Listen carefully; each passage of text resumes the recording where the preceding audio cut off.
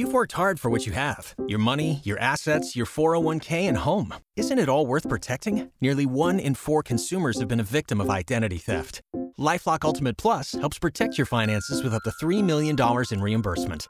LifeLock alerts you to identity threats you might miss. And if your identity is stolen, your dedicated U.S.-based restoration specialist will work to fix it. Let LifeLock help protect what you've worked so hard for. Save 25% off your first year on LifeLock Ultimate Plus at LifeLock.com/aware. Terms apply.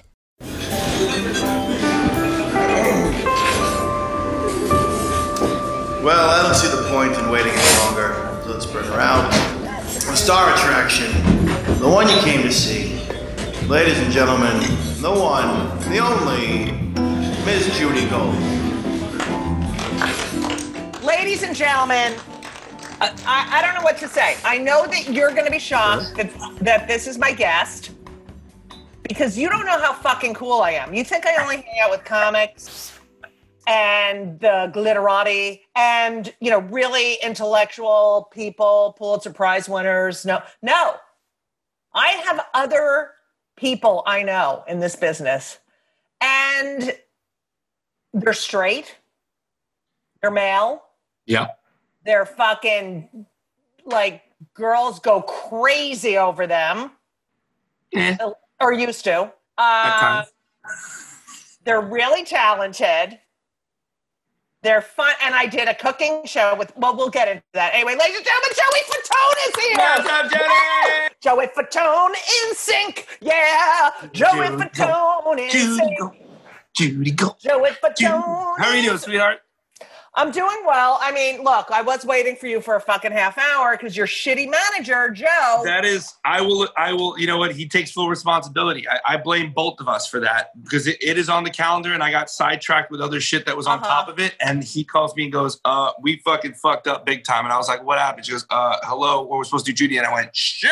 And I literally stopped everything. Oh, you curse? That's terrible. All right. I do.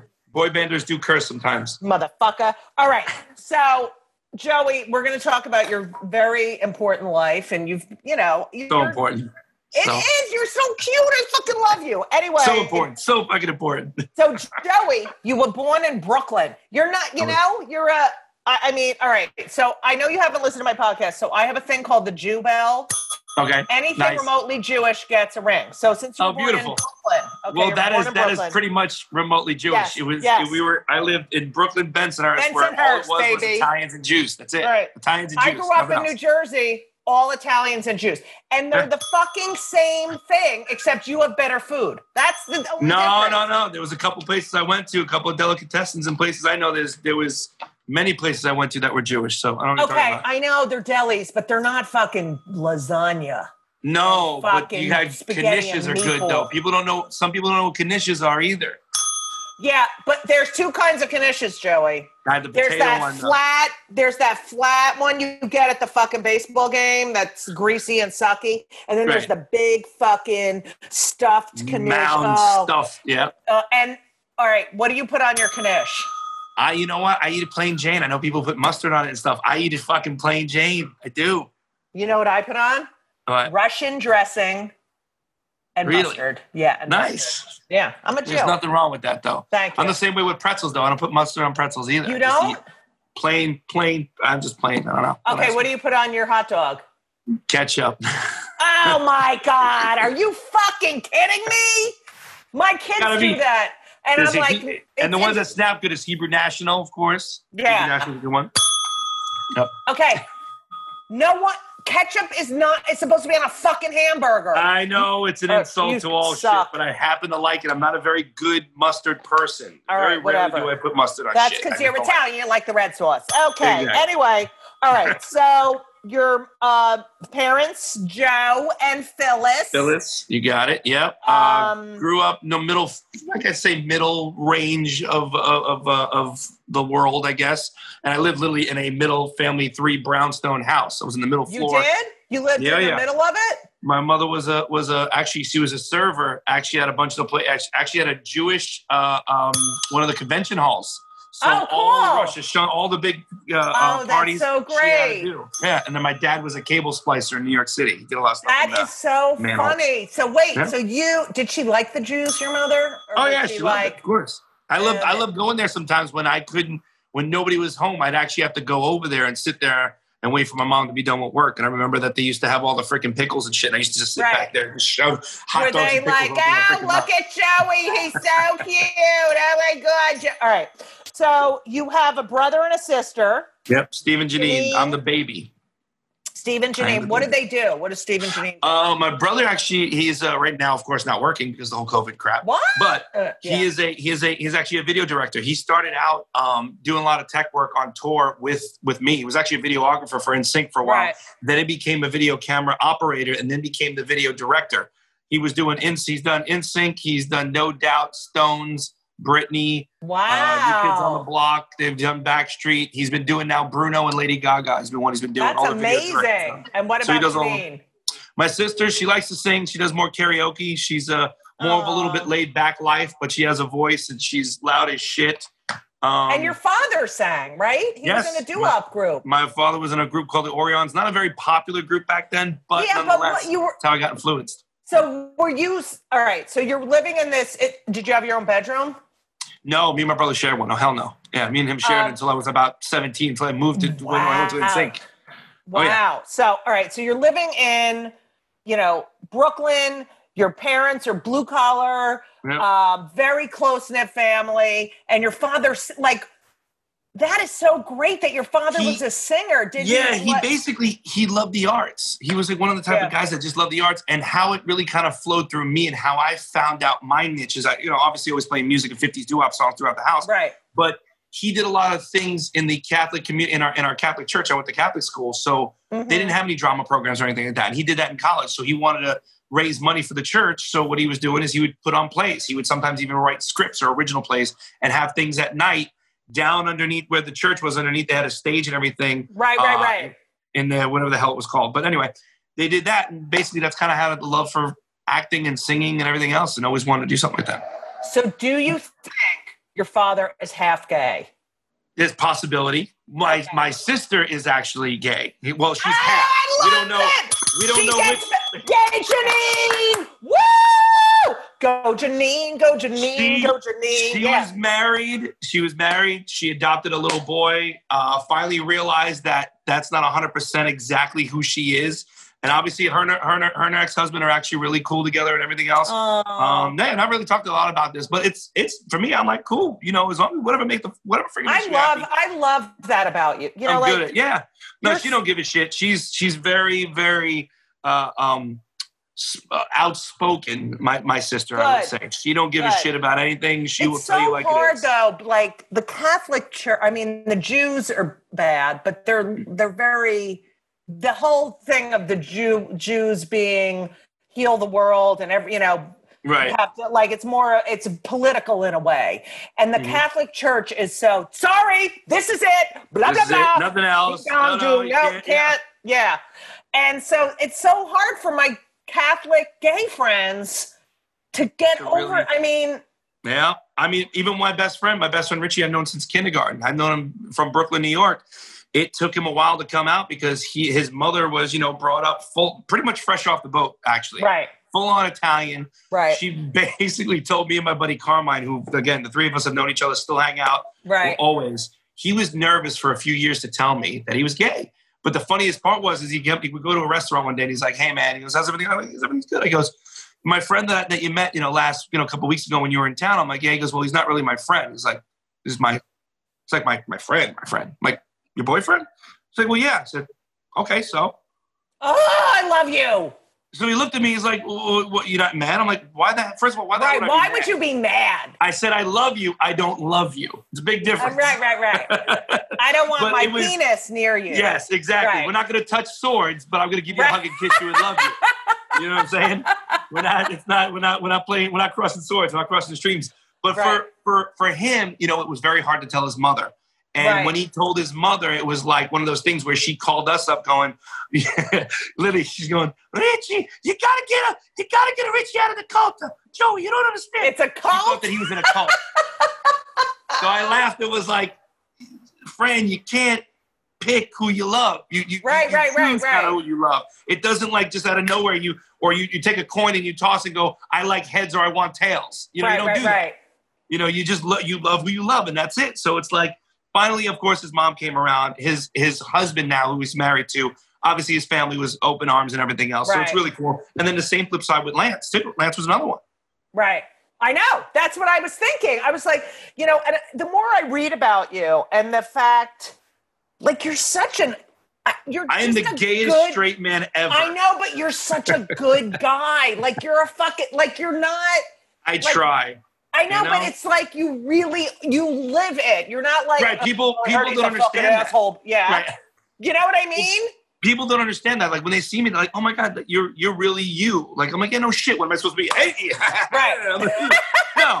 Yeah, it's you know when I'm turning on the cheese in the sense of television. Right. But you know I'm not being so cheesy that it's completely fake and it's a facade. You know what I mean? I'm not fooling anyone in that shit. Right. So what you see, what you get. All right, so you grow up, you have like a normal-ish we moved to Florida when in 1990, I was about 13 years old. Right, but before that, it was just like Catholic regular school. Brooklyn Catholic. Yep, trying to sing like little things here and there in plays. I actually tried to play popular? I was a schmoozer a little bit with the ladies, I will say, even at a young age. I always like you'd be such a charmer, like. I was that little typical Guido Guinea, running around Brooklyn, trying to get hugs and kisses from all the chicks. But I did learn over the years, because I hung out with a lot of women. I don't know why, I just did. Down the street from me, even though I went to a Catholic school, there was another girl that went to public school, and then the other girl, another friend of mine, Sabrina, that went to Catholic school. But we all hung out, and I must have hung out with them for 4 or 5 years, just girls. Never hung out with dudes. I don't know why. You know what's amazing about that? Because people always ask me, because I'm a les, and I have 2 straight sons, like, what do you think the difference is? And I'm like, they have female best friends. Like, they know how to be friends. They know how to talk to women. They know how to actually have respect and not be a douche. Right. And be like, and have like like, they're not all just objects for you to eventually fuck or think about while you're masturbating. Right. And it's there's not a lot of guys who know how to have a platonic relationship. No, it's true. And you know what's so funny? I think as you and especially for me, as you get older, you know that there's more and more like that too. I mean, of course, when you're young, your hormones are going fucking crazy, and you're a hornball. Right. But as you get older, I start to realize the same thing. Where I've always it's weird at an early age, and then for me, I guess I don't know, coming even to an older age, I have a lot more women friends than I do guy friends. Right. I think just because they're, I don't know, because guys seem are to be assholes. a lot more loyal. And they're smarter. So they're smarter. They give good advice. I will say that. Some guys are fucking dumb. Oh, please, dumb fucks.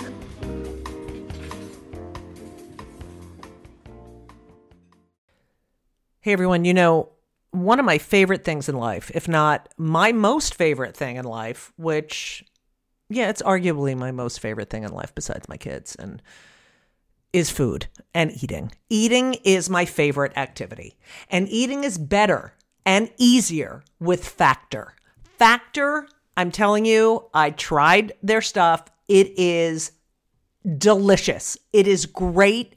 It is high quality, and they are, when I say ready to eat meals, they're ready to eat in 2 minutes. They're not frozen. They're never frozen. They're chef crafted, dietitian approved, and literally you heat them for 2 minutes. Every week you have over 35 options to choose from. They have Calorie Smart, Protein Plus, Keto. I just did Chef's Choice. 60 or more add-ons that you can stay fueled up. They had these juice shots that were incredible. These are restaurant quality meals that are ready to heat and eat when you are ready to eat. That's it. And they're really good. Elisa loved them too. There's no prep. There's no mess. I've tried a lot of these different kinds of meals. Factor is amazing and so convenient. It's so great to get home from a long day of like schlepping around and knowing you have this delicious meal waiting for you in the refrigerator that takes 2 minutes to heat up. And you can pause, you can reschedule your deliveries at any time. It is a great solution for those nights and days that you're looking for fast, great, delicious options with no cooking required. Okay? And Factor is less expensive than takeout. So, what are you going to do? Because I'm telling you, you have to believe me. I never lie. Factor is amazing. You're going to head to Factor Meals, FactorMeals.com/JudyGold50, JudyGold 50, okay? JudyGold50. And use code JudyGold50, JudyGold50, to get 50% off. That's code JudyGold50 at factormeals.com/JudyGold50 and get 50% off. It's worth it. You're welcome. You guys moved to Florida when you're 13. Mm-hmm. How come you moved to Florida? My parents always wanted to move. My mom always wanted to move to Florida. We visited a bunch of times. My grandparents at the time, before they passed, they moved down south over to like Jupiter area, Florida. Oh, wait. So people from Brooklyn got older and moved to Florida? Shocking, right? Shocking. Okay. Especially around Boca and all those places too. Yeah. So you would visit them and then we visit them. We went to Disney. My mother loved it so much. My dad one time had some sort of injury where he basically sued a company, got a little bit of money, and was able to move us out of Brooklyn. And that's kind of how it happened. We actually moved. Did you feel like growing up in Brooklyn when you did, which, you know, it's not the Brooklyn. Have you been back to Brooklyn since? Yes. It's like a fucking night and day, right? It's great. Well, I know the whole thing, but Williamsburg went from like shit to chic, basically. Right. A lot more now has changed. I know it's a lot more as far as even Italians, but a lot more Russian. Even some friends of mine that are Russian from Dance with the Stars are actually living in Brooklyn now. They live there. So it's like Italian, Jewish, Russian now. It's a whole kind of melting pot. It's smaller. It seems and feels a lot smaller.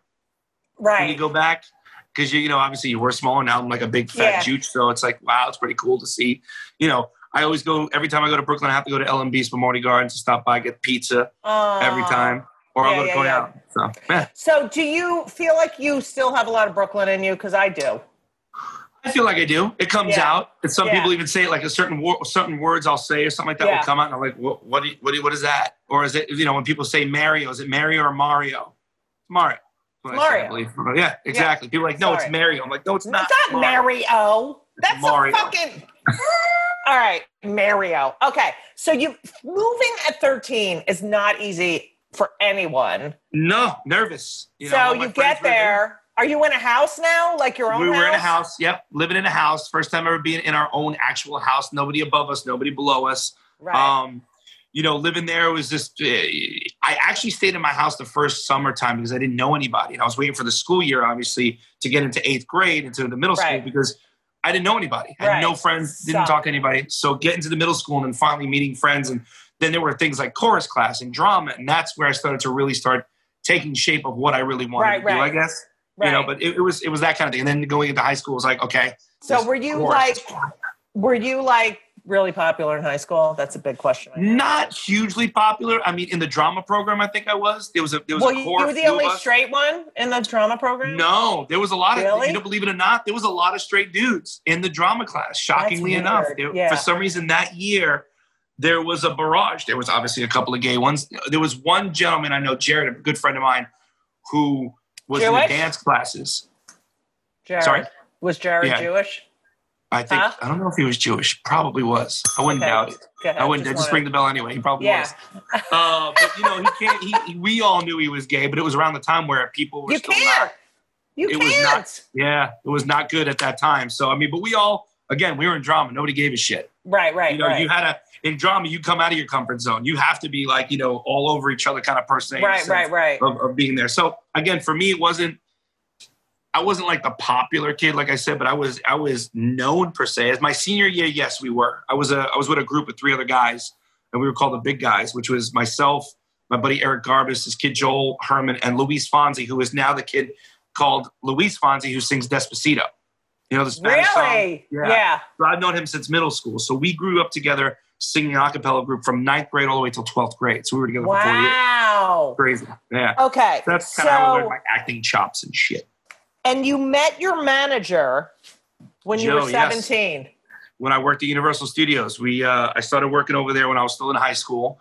And, what did you do? Like you were in shows, right? It was called the Beetlejuice and you played Show. Wolfie. I played Wolfie. Was a hairy Wolfie guy and sang and danced. Yeah. And you had 5 shows a day, and they were 20 minutes each. Yep. Continuous every day, Monday through Friday when I was not in school. Weekends I was doing it, and sometimes you pull like an 8-show day if you did it. You got overtime. I just I can't admit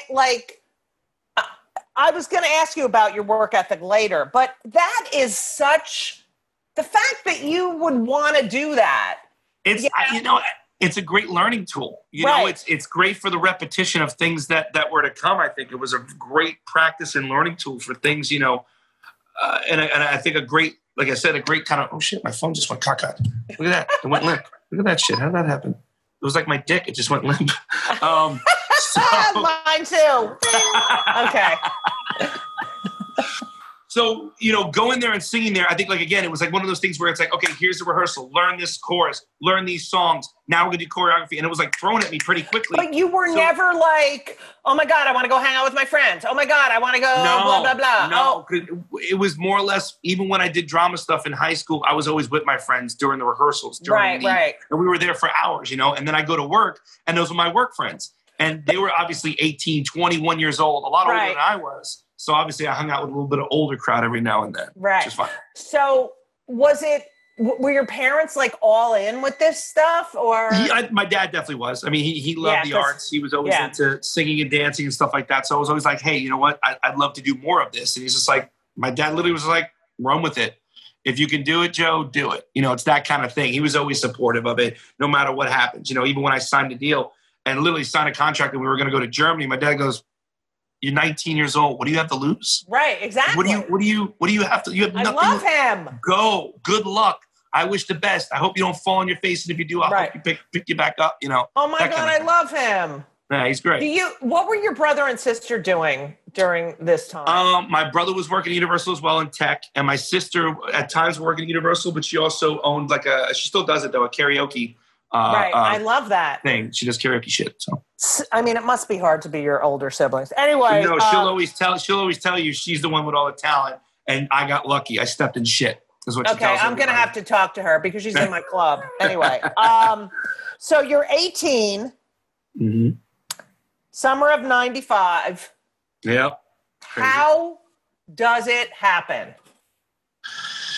The craziest thing of how I met, I was in high school. There was the Mickey Mouse Club shooting in Universal Disney in Orlando. A few of the kids that were on the Mickey Mouse Club, I actually went to high school with. I even auditioned for the Mouse Club, got almost to the top 10, and then never made it for the screen test and all that stuff.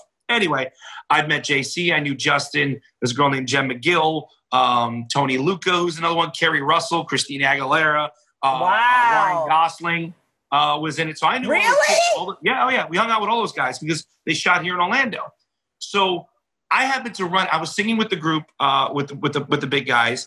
We obviously dispersed because we were graduating high school. Right around that time, I was trying to find other groups, and I was singing with another group with a buddy of mine, Jason. We were supposed to go out one night to a Pleasure Island, which is a dance place over at Disney's kind of like downtown Disney City Walk, per se. Right. As I go down there, Jason doesn't show up, but I run into JC. And when I run into JC from the Mouse Club, I'm saying, hey, man, how's it going? Good to see you. He was with Justin. How's it going? Blah, blah, blah. But then I see him with Chris. Now, Chris worked at Universal Studios. Yeah. Chris Kirkpatrick worked at Universal Studios in another theme park. Not a theme park, but in Universal, singing doo-wop 50s music. It was a different venue. So I'm like, how do the three of you know each other? And literally they're like, oh, we're getting a group together, blah, blah, blah, blah. I'm like, well, listen, I'm not a bass singer because that's what they were looking for. And I was like, you know what? I'm not a bass, I'm a baritone, but I'll put a demo tape and I'll just send it to you if you like it. Cool. If not, no worries about it. Because I knew about Lou Pearlman. I knew about how Backstreet Boys was, rolling into that and all that stuff. Right. Yes, he's Jewish. And Dad, yeah. And Dad, yes. And how he was, kind of getting Backstreet Boys together and all that stuff. So we're like, you know what? So I think try it. So it seems like like that universal, like that, growing up in Florida and being someone interested in the arts, that's like the High School for Performing Arts in New York, Yes. or the crazy Broadway. Yes. It's like a fucking. It was a magnet program. It became later on, the actual high school did become a magnet program. The crazy thing about it is all the people that were in that school, not to necessarily say they were in the magnet program, some were and some weren't, but you had people like Wayne Brady out of that. Yeah, I have him written down. Yeah. Wayne Brady, DJ Khaled, Luis Fonsi, AJ Brzezinski, who plays baseball, White Sox, Red Sox, Johnny Damon. You have people that friends of mine, head editor of Conan, which is a guy named by the name of Rob Ash. Another woman, Susan Varga, who was a producer of Broadway shows like SpongeBob SquarePants and Musical. Right. And then another friend of mine in New York who's casting named Diane Riley. So majority of these people, all of these, actually another guy that wrote Fresh Off the Boat. He's one of the writers from the TV show Fresh Off the Boat, because it all takes place in Florida. Right. So all these people were in the same exact high school, which is crazy. That's so fucking. What's the name of the high school? Dr. Phillips. Dr. Phillips. Yeah. Weird. It's so fucking crazy because people don't think of Florida that way, but no, it really and it's all different things too. You know, even Joe, even my manager, everybody's gone dispersed in all these different forms of entertainment, and they're all from the same high school. It's weird, very odd. And your wife also. Yeah, well, no, she went to Osceola High School. My ex, she was in Kissimmee. I met her, and then she what the hell was she doing? She was working for Disney as well in characters. And that's how I kind of met her. Okay. So, yeah, we were together for almost 20 years. About 5 years ago, I guess, got divorced. But we're cool. It's not, again, we I've been there, done that, baby. Been there, done that. I was there until I was 16. I was dating her when I was 16. So I know. I read that, and I was like, oh, my God. Oh, it was crazy. I was 22 with my shit. And 20 years, and then whatever. Okay, so you send the demo. You say, and I heard you say you didn't like the demo. No, I did. You Lost That Love and Feeling, and it was absolutely horrible. You lost that love and feeling. Horrible. I tried to do like a bass line. You never close your shitty. Horrible. Really? Horrible. You never close your eyes when our blood flames here. Your lips. And wait, there's no tenderness like before in your fingertips. I love it. That's so bad. But yeah, okay. I did a shitty demo. And I told him, I said, listen, I did a shitty demo. Why don't you come and let me show you what I do. And I actually told him, come to Universal and watch the Beetlejuice show. And that's where Lou Pearlman watched the Beetlejuice show. Justin and JC, I think, came out, or Justin did, and came and saw the show. Yeah. So no fucking way. Yeah, it's weird. Crazy. And then we sat down. He kind of just had a conversation. Said, hey, we love you to be in the group. We were thinking about some other guy that was going to stay in the group, but they put him out. And then I even got my friend Jason, who didn't want to be in a boy band like that. He wanted to do straight up hip hop R&B. And I'm like, but we're white. So it's not really going to work right now. Right. So maybe later on we could do those songs. But as of right now, I don't think that's going to be in our cards. So he bailed. And we found Lance. That's how we got all Lance. Wow. So are you, like, you're so young and you're like, how fucking confident are you that you're like, listen, my demo wasn't great. Come see me. It's like, I just had balls of steel. I know. Yeah, I didn't care. You know what? For some reason back then, and even nowadays too, people don't think I'm going to do certain things. Or like when I did Whose Line Is It Anyway? We did like the whole improv thing. Right. And, you do the noodle with the spaghetti thing. And it was really funny because I was telling my daughter, my older one, about, if she was asking me about a role, because then again, my Big Fat Greek Wedding, in the second one, I come out. I'm gay in the second one. Right. So she's like, are you going to kiss a dude? I said, if I have to, that's what I have to do. It's the art. It's acting. It's what I do. So when I did Whose Line Is It Anyway with Wayne, one of the guys, they do the thing with the behind the back, and it was the spaghetti, the old school, Lady and the Tramp. And I was like, I told my daughter, I go, remember what I told you about kissing a dude? She's like, yeah. I go, let me show you something real quick.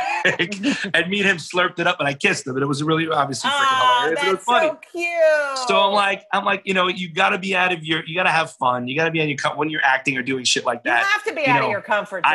I had balls of steel. I didn't care. Whatever it was, do it. With your parents, like before you, like, would you go home and say, Ma, Dad, just I sent in a demo. Or were you just like? No, I talked to them about it. Yeah, they're like, well, how was it? I said, it went out all right. I said, but I think it would be better for them to see what I do. And I was just like, I'm just going to tell them to come. And if they come, they come. If they don't, they don't. So I flat out said, I'm like, dude, the tape is horrible. Come see the show. Just come see what I do.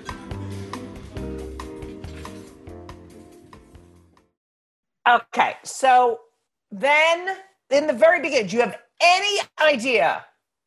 No, Okay, this is fun and blah, blah, blah. We had the group. That was it. It was really, like I said, we had the group. We really didn't do much. 2 years we rehearsed the same freaking 4 songs, like rehearsing in a warehouse. How often? Every fucking day, 4 or 5 days a week. Lou actually put the other guys in a house because they didn't live in Orlando. So when they moved, when they put him there, it was Chris, JC, Justin, and Lance. And I still live with my parents. I was like, you know what? I don't need to live in the house, but I'll come. Obviously, I'll be there every day. So every day we'd go over there. We'd do our warm-ups. We'd have vocal warm-ups with a vocal coach. So Luke kind of basically took care of all that and paid. We learned a very valuable word called recoupable. That was a word that we learned. But we just started rehearsing. For after 2 years, we weren't getting shit. And what happened is Lou teamed up with Johnny Wright, which obviously Johnny was managing the Backstreet Boys, and they were doing very well in Europe. When Jive, BMG, the record company, Backstreet Boys left BMG to go to Jive. BMG record label didn't have another boy band. It was very popular in Germany, Austria, and Switzerland because in the States, it was all grunge. It was Nirvana. It was all that stuff. So that's around 94, 95, 96-ish. We had 2 German representatives from the record company come into Orlando, an American guy come in from the RCA, which was the sister company of BMG. And they all came and saw us perform in this warehouse of 95-degree weather in Orlando. They liked it. They saw it. We went to Disney. We took them around Disney, went around the parks. We came back. One guy, the American guy, said, you need to get rid of Lance and put in a black guy in there, first of all. And second of all, he's like, it may not never work. It may work because they wanted. I think he wanted us to be like a Color Me Bad, to where it was a couple of white guys and black guys and have it mixed. But it was like, there was nothing wrong with that. But it's like, we like our sound. If it ain't broke, don't fix it. So we're not doing that. So he kind of left. The 2 German guys obviously were a little bit Does in a rough. Lance Because know this? Lance know what about him being? Oh yeah. No, we told him flat out. No, we were honest with everybody. Like, dude, they want to kick you out and put somebody else in. We're like, hell no, that ain't happening. We worked. So you guys were like fucking brothers already. Yeah, we were rehearsing for 2 years straight, living together basically for 2 years. And did you ever do a gig in those 2 years? We did a national anthem for a Magic game. We did a national anthem for the Predators game. We got yelled at and told us to go back to church. We were singing. We've gotten a lot. We just did little things here and there. Whatever we could do, wherever we found, we sang. We danced, we sang, we did whatever. Okay. So when the German guys came from the record company, they were like, all right, well, we'll let you know in a couple of months. We don't know yet. Obviously, Backstreet left us. We have to really consider this and take a thing. We're like, okay. They left, and literally 1 week after, they called us up and said, hey, we're going to fly you to Germany. We're going to start doing photo shoots. We want to sign you guys. We're going to start recording and do a whole album. I was like, oh, okay. What? And that's when it was a big whirlwind, and it just started picking up rapidly. And were you like pinching yourself? Like, is this really happening? Yeah, it's one of those things where, because you're in a different country, you don't really know the reality of it in a sense.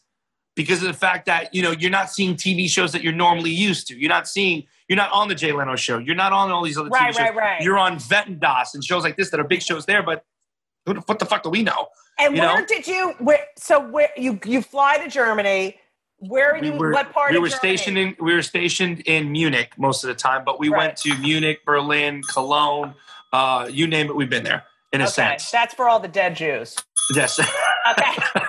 Wait, so you go to where do you live? In Germany. Do you live in a Basically we're performing with not even an album yet. We're doing photo shoots, we're doing all this shit, but we really still don't even have an album yet. We're recording the album as we're kind of promoting ourselves per se. And are you guys like talking like, what the fuck is going on? Like, what is it's weird. It's odd, And again, we start rolling. I'm like, is this really happening? Like all of a sudden we're selling out like venues, or we were opening up for a big German act that has opened up for Michael Jackson. Right. So we're like, this is pretty freaking cool, doing this shit.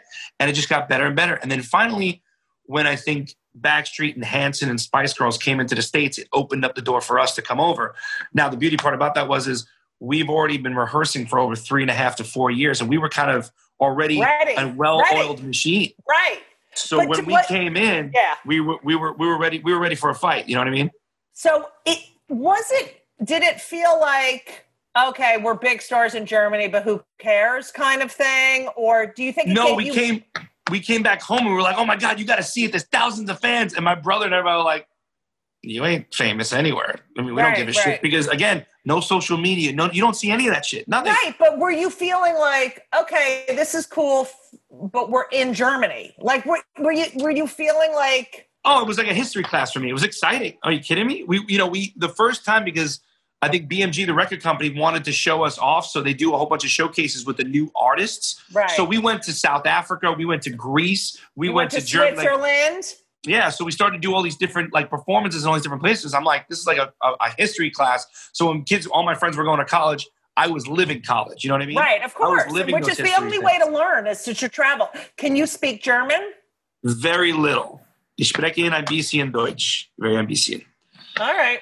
So yeah, I learned. Well, I always learned not my favorite things. language. No, huh? it's very harsh. Very. What did you being in Europe at that age? Did you learn? Like, what did you learn about the culture, and was it? I learned, well, there's a lot of different things. I mean, again, just in general, from being an Italian to going over to Germany, first of all, not speaking the language, trying to do that while even girls are like huge fans, but don't even speak English, and how to talk to them. Right. You know what I mean? Even it's like, hey, you want to hang out? It's like, yeah, we party. I'm like, what is party? Like, what do you mean party? Like drink or like, do you go sit on a stool? Do you do a line of blow? What does that exactly does that mean? I don't know what party means.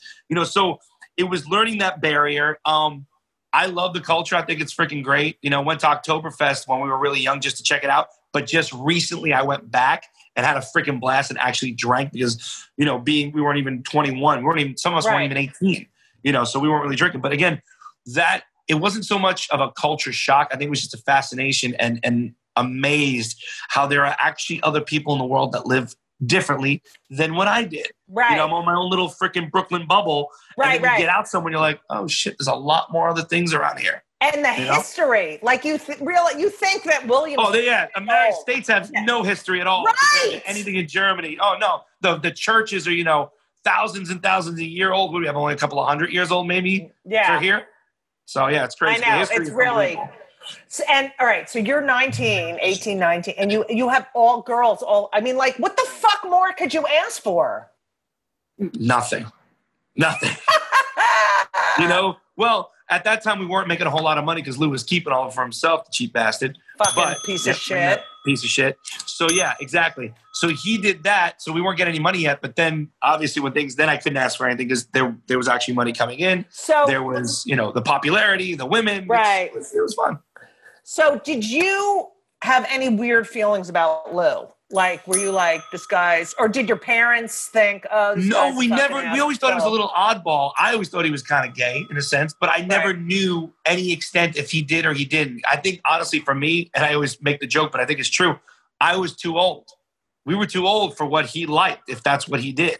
Right. Because I never seen and it. I never known it. There were people talking about him being a pedophile and stuff. Yeah, like I said, the only time that was very odd to me one day is I knocked on his door and he opened up the door in a hotel room, but the door was wide open and there's people around. The dude was just standing there in his underwear. And that was it. I asked him a question and that was it, and the door closed. That is the only time that is anything ever in remotely, but he wasn't like, come on in. He didn't say that. But it was like, it was just one of the things. And I know other people, like I said, like Rich Cronin, a couple of people said that he's actually taken a pass at certain people. And I kept saying, well, good. At least I was ugly enough that he didn't hit on me. So I'm good. I'm okay with it. You're not his type. No. Okay. So you come back to New York. Well, you come back to the United States. Right. And you are, how long does it take to get to the fucking screaming girls like?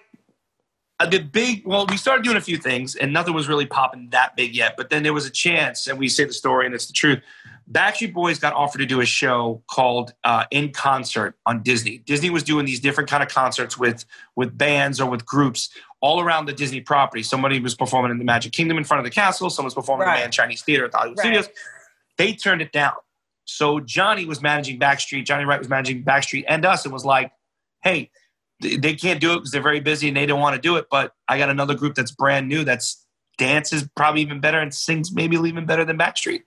So they took a chance on us, and basically we did the show, and that's kind of what catapulted us. I mean, a lot of people, because it was a great combination and great timing, because JC and Justin did the Mickey Mouse Club on the Disney Channel. Right. This was kind of like their homecoming, because the show canceled. It's not anymore, but it was one of those things where, you know, a lot of their fan base, and it was hundreds and thousands, because that's when cable really just came out. That's when Disney Channel just started coming. So people were watching the show. So to say, hey, we got two of the guys from the Mickey Mouse Club in a group that are going to be performing in front of the Man Shining Theater, well, a bunch of people came. And that's kind of how it started. It really kind of catapulted. And then I think when we first kind of made it, per se, is when we did Jay Leno. The first time we sat on that couch, and it was the first time we ever performed. Usually you just perform and that's it. It was weird that we performed, and then he had us sit on the couch. Did you know he was going to have you sit on the couch? Not until that day.